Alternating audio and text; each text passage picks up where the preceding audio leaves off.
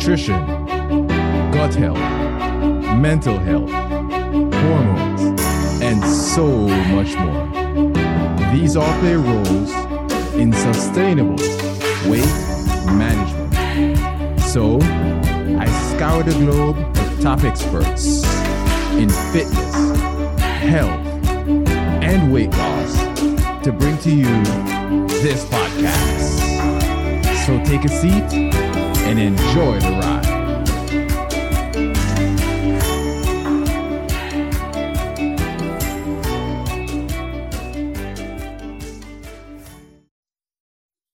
Welcome to another episode of the Matter of Mind Experience.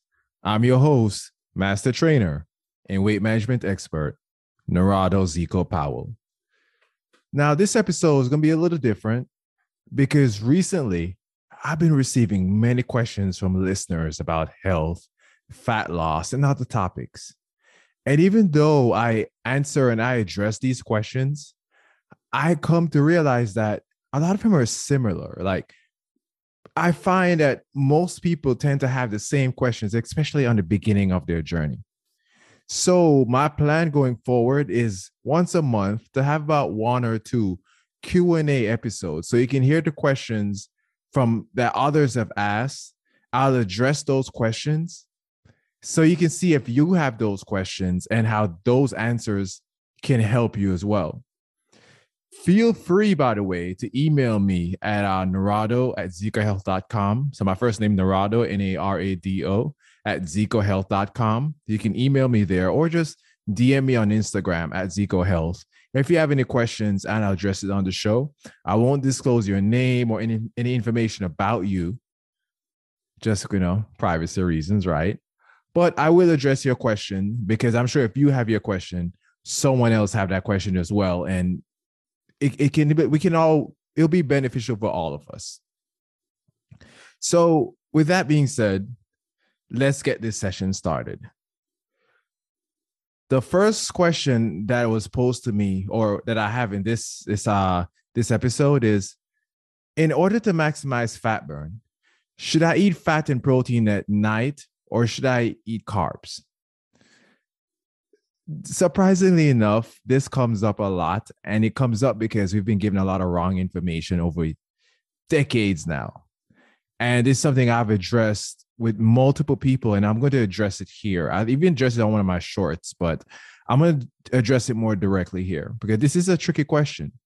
But before I get into the answer, remember, do not confuse anything I say as direct nutrition advice.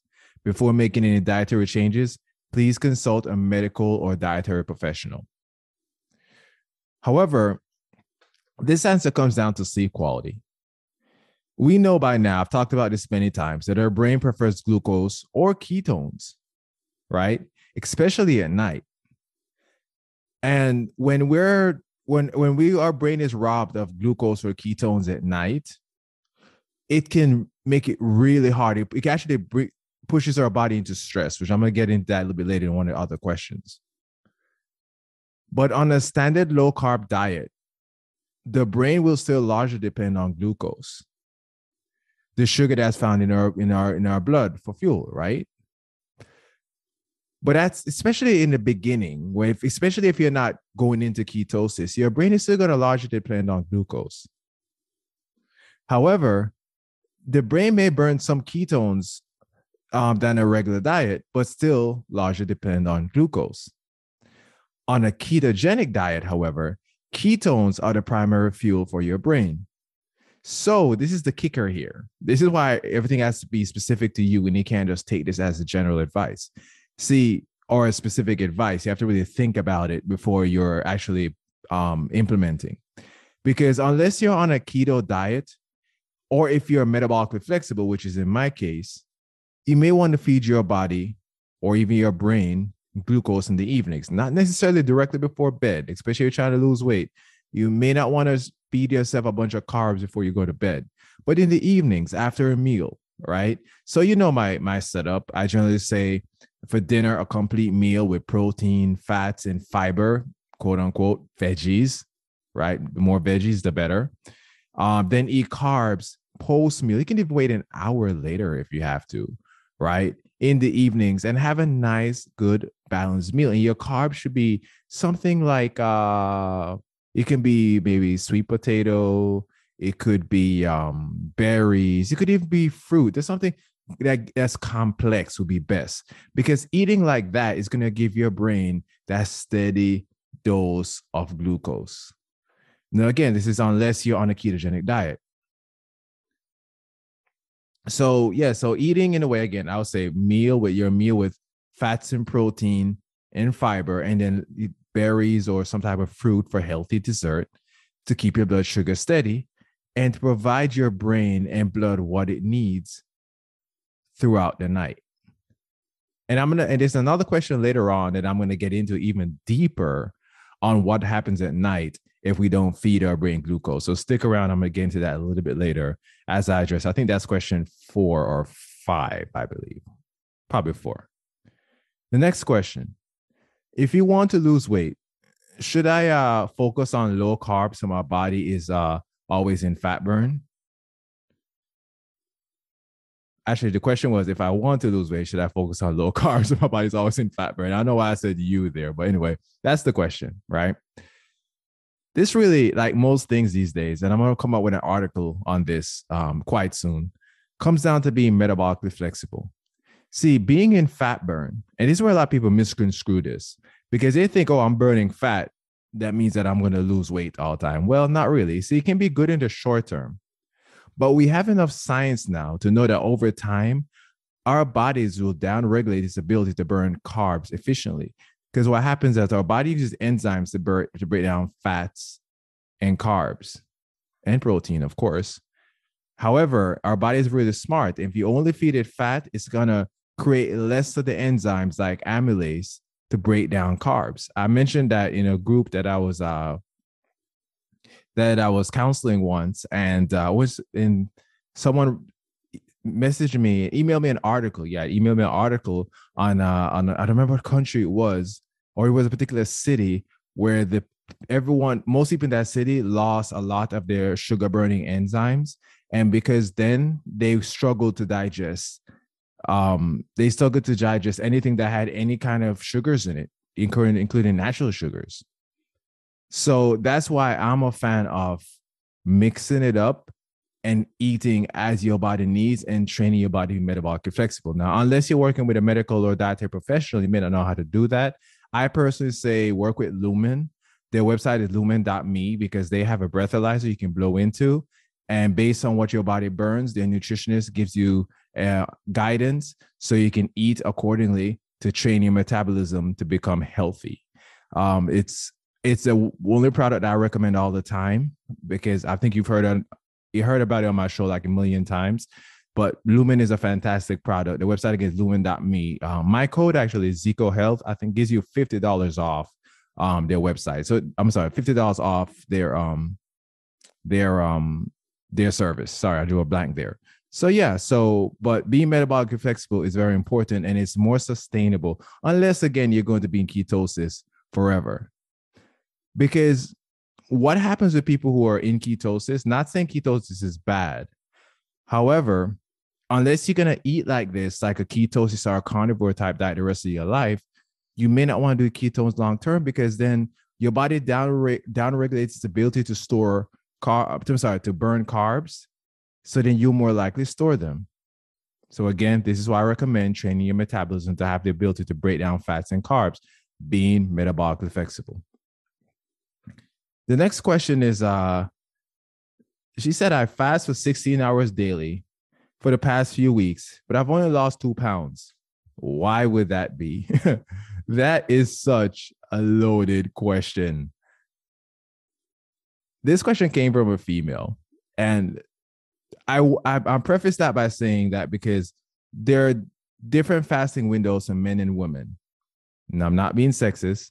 I've never been called sexist. I don't think I'm sexist. So I don't know if anybody wasn't thinking about it. It might be thinking about it now, right?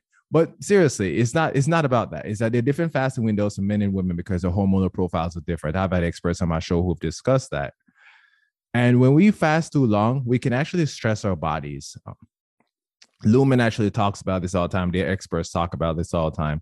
See, the stress response can slow down our metabolism and lower our BMR and other health, other the other things it can do for our bodies as well. But as far as manage our body weight, those two things I'm going to talk about is downregulate our metabolism and lower our BMR, because it really comes down to our bodies being in what we call starvation mode, right? Holding on to energy instead of using it. Now, I want you to note here, though, that my answer is it's about daily fast. But studies show that women should not fast more than 12 to 14. Some may say 14 to 16, but I stay strong at 12 to 14. I've met women who can fast up to 15. And this is daily fast now. This is daily fast now. Not if you do a weekly, like I do a weekly dinner to dinner 24-hour fast. It's a little different. But daily 12 to 14 hours. Some women can fast 15. Some may even make it to 16. But the biggest factor that tends to come down, other than sleep, of course, is how flexible your metabolism is. If your metabolism is extremely flexible and you can break down fat, you can fast longer in theory, because then your body will run off the fat you eat or your own body fat. But if you're a sugar burner in the beginning of training your body how to fast, especially for women, you don't want to fast more than 12. And then as you become more metabolically flexible, increase your fasting window. That seems to be the best approach for every female I've ever worked with. So I've had people say to me, you don't know what you're talking about, because I know women that can fast for 16 hours or so. I'm saying, yes, but what's their metabolism like? How long have they been fasting? What's their body weight? There's so many factors that go into it other than, oh, just fast for so long because you're a woman. No, the other factors that play a part into it. But if you're new and you're a sugar burner, then you want to start at the window around 12 hours and then build your way up. You may even make it to 16 hours daily, but you have to start and build your way up. If you're getting headaches, your energy levels are low, you're gaining weight, you're probably you're probably fasting too much. And that's one of the benefits also of using Lumen, is because when you're fasting, you'll blow into it, and you can blow into it while you're fasting. If you're blowing like a 3 or higher, which you're burning more carbs, then you're more likely stressing your body at that point, and that's when your fasting needs to end. But over time, as you will blow into it, like on my dinner to dinner fast, I'll take my test, and even 20 hours in, I'm still burning fat, because my metabolism is very good at breaking down fat when it needs to. Versus if I was a sugar burner, that would not be the case, because I would take my test and burn sugars when I'm supposed to be burning fat, which is not really helpful in a fast. So start at the shortest window and kind of like work your way up.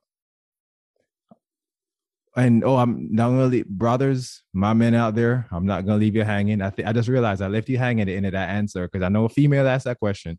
But for men, you can fast a little bit longer. Men can really get away with 14 to 16 hours, in my opinion. Some may say 17 or 18. But again, if you're a sugar burner, you want to start up at a 14-hour window and then work yourself up. Plus the fasting time, right? 14 hours for fasting and work your way up. But as you become more metabolically flexible, you can increase your fasting window instead of throwing yourself into these long, unnecessary fasts. Like OMAD, I don't have anything against it. I have a short where I talk about OMAD, but I don't believe in it unless you are at that point where you're metabolically flexible enough to go on OMAD. The next question is cold exposure.